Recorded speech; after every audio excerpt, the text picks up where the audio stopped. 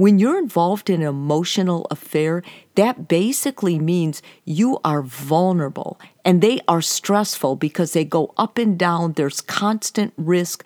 There's constant excitement. And although that drama may feel good to you, it might make your life more meaningful, it is terrible. You're listening to Love Better, where we help you build healthier, stronger relationships, beginning with the relationship you have with yourself. I'm your host, Rena, here with my co-host, psychotherapist Mary Jo Rapini.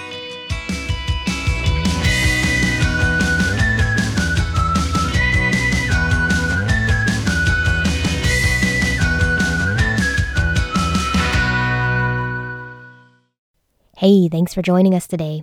I'm here with psychotherapist Mary Jo Rapini talking about emotional affairs today. Mary Jo, as a psychotherapist, what do you consider to be an emotional affair, and how is it different from a physical affair? That's a really good question. Emotional affairs are sneaky, and they sneak up rather quickly on someone. And in fact, I have a lot of clients who didn't realize they were in one until it had already gone too far. So what they do is they consume all the focus. You cannot think of anything else. You would rather be with this person than anyone else, including your spouse or your partner or your kids. They make you feel good about yourself. They're people who appreciate you, and most of the time that's what you're looking for as to a way they develop. And they basically wreak more havoc on marriages because of their sneakiness and because we label them a friendship. It's difficult to draw that boundary and decide when it's more than that. I see. So are there specific conditions or maybe some reasons that people begin having an emotional affair? I imagine their current relationship is probably not very fulfilling or very healthy. Yeah, Rena, the thing is, they're lonely people. Like, they're really with their partner. That doesn't mean they are lonely in their marriage. They usually come home, they have a routine. They're the father, they're the mother, they're, a parent, they have bills to pay, but they've lost that emotional connection. And so they're lonely on that level. They're out and they find someone who makes them feel special, who makes them feel appreciated, noticed. And basically, they addict to that component of feeling needed and adored and special, really, for lack of a better word. It turns out that this kind of feeds the whole emotional affair and keeps it going. So, Mary Jo, you mentioned that these affairs kind of seem like friendships. So I imagine that they start out, kind of innocently enough. So do people typically realize that they're even having an emotional affair? Well, and that's a really good question, because I think that's the big part of the problem is by the time they realize that this person is making them feel special, that this person is really important to them. They feel like they need to see them. They'd rather spend time with them than anybody else, but yet they're calling them a friend. It confuses the whole thing. And a friend doesn't typically start causing conflict in your marriage or start compromising your ability to parent or your weekends away with your family. A friend won't interrupt that. You don't have to talk to a friend when you're with your family. But an emotional affair, you do, or you feel the need to. And they will many times leave their family or obligation to be with that person, to talk to that person. So, Mary Jo, how would our listeners know that they're having an emotional affair, or maybe that their partner is having one themselves? Well, and that's a really smart thing, because there are like 7 signals, and you don't necessarily have to have all of these signs, but if you have 2 of them, I would be considered, and I would reevaluate if this has snuck into my life or my marriage, because many times the person having the emotional affair will resist any person pointing it out. But if you have good evidence of these 7 signs, then it may be really important that not only your partner listen to this, but you then start going for someone to help you. So things such as you begin to feel closer to your friend than you do your partner. And secondly, you keep it a secret from your partner. Whenever there is something you need to keep a secret from your partner, this is a red flag. If your friend is a secret, it's not good.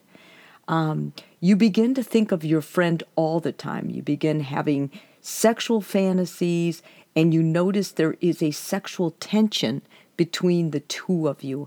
I think that one oftentimes is denied perhaps the most, and that is a very important one not to deny.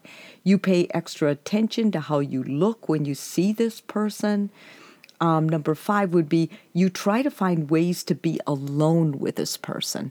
And that's one thing that will keep it going is this alone time. You begin to lie for this person so no one will find out what is really going on. And the last one, the time of day is not as important as long as you can see this person. So you give this person permission to call you anytime or text you any time of the day. And sometimes when suspicious partners pick up someone's phone, this is where they'll see it. Their partner's been talking to this person at odd hours, even in the middle of the night, like they would get out of bed to talk to this person. Now, Mary Jo, I know obviously having a physical affair has ruined thousands of marriage. Does an emotional affair impact a marriage the same way? That is it worse than a physical affair, or is it easier to overcome? Well, now there's 2 parts to that. If you stop an EA, it is very possible that you can prevent it from further damage. The problem is the majority of emotional affairs go on to become physical, and that's where the danger is. So I think what's important for all our listeners is to be able to, first of all, know that it's happening to you or your partner, and secondly, to intervene as soon as possible. Because if it's left to go on, remember, it becomes an addictive, almost like you need this vice, you need this person in your life. And the only way to stop that is to begin the steps to end it.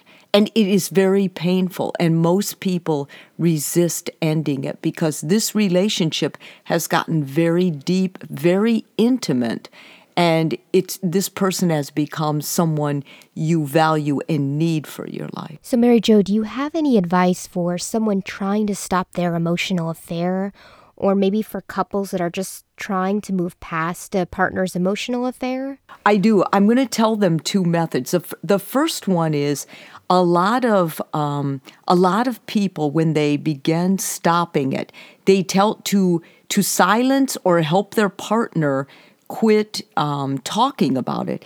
They'll say, okay, I'll stop. And they do the minimal things like, they'll eliminate their Facebook conversations or emails. But then there's still the phone and text. Or sometimes they'll say, I won't phone them or text anymore.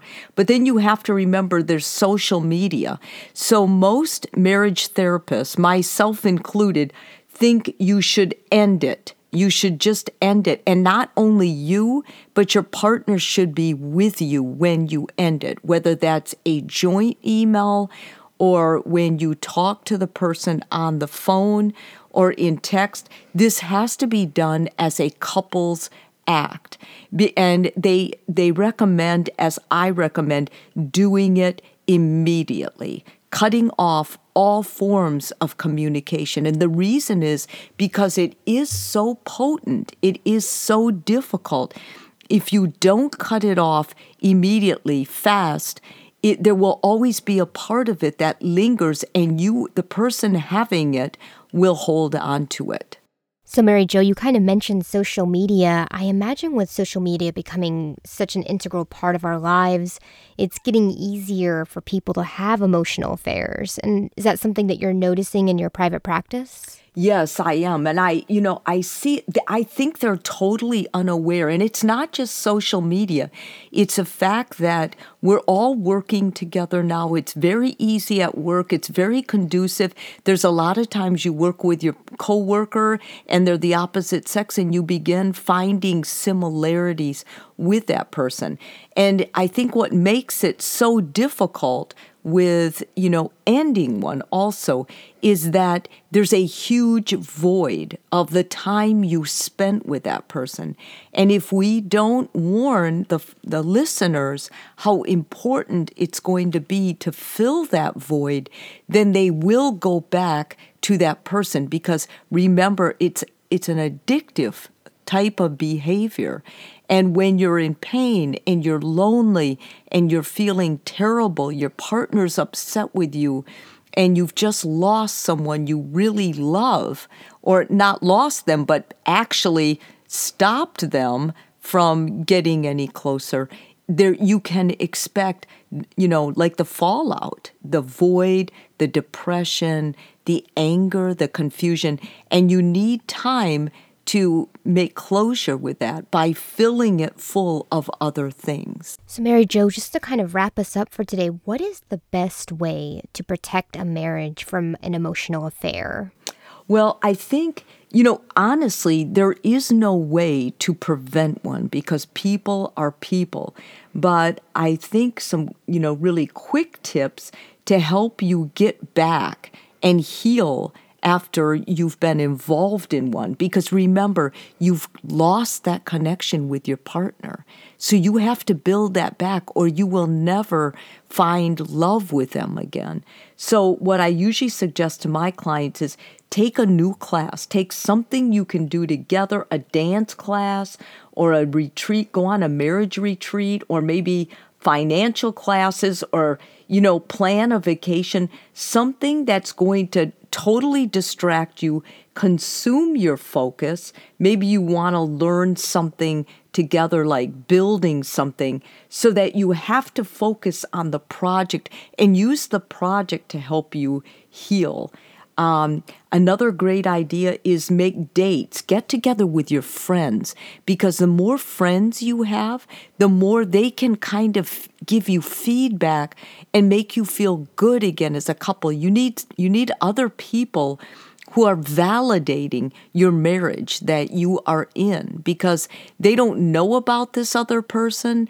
It's important that you can start seeing this, these friends are part of my marriage. And this is another reason to stay connected in my marriage. And I think lastly, do something for yourself. The person that has had the emotional affair, you need time to take care of you, your health, and just get it together with a healthy lifestyle. Start an exercise program. When you're involved in an emotional affair, that basically means you are vulnerable and they are stressful because they go up and down. There's constant risk.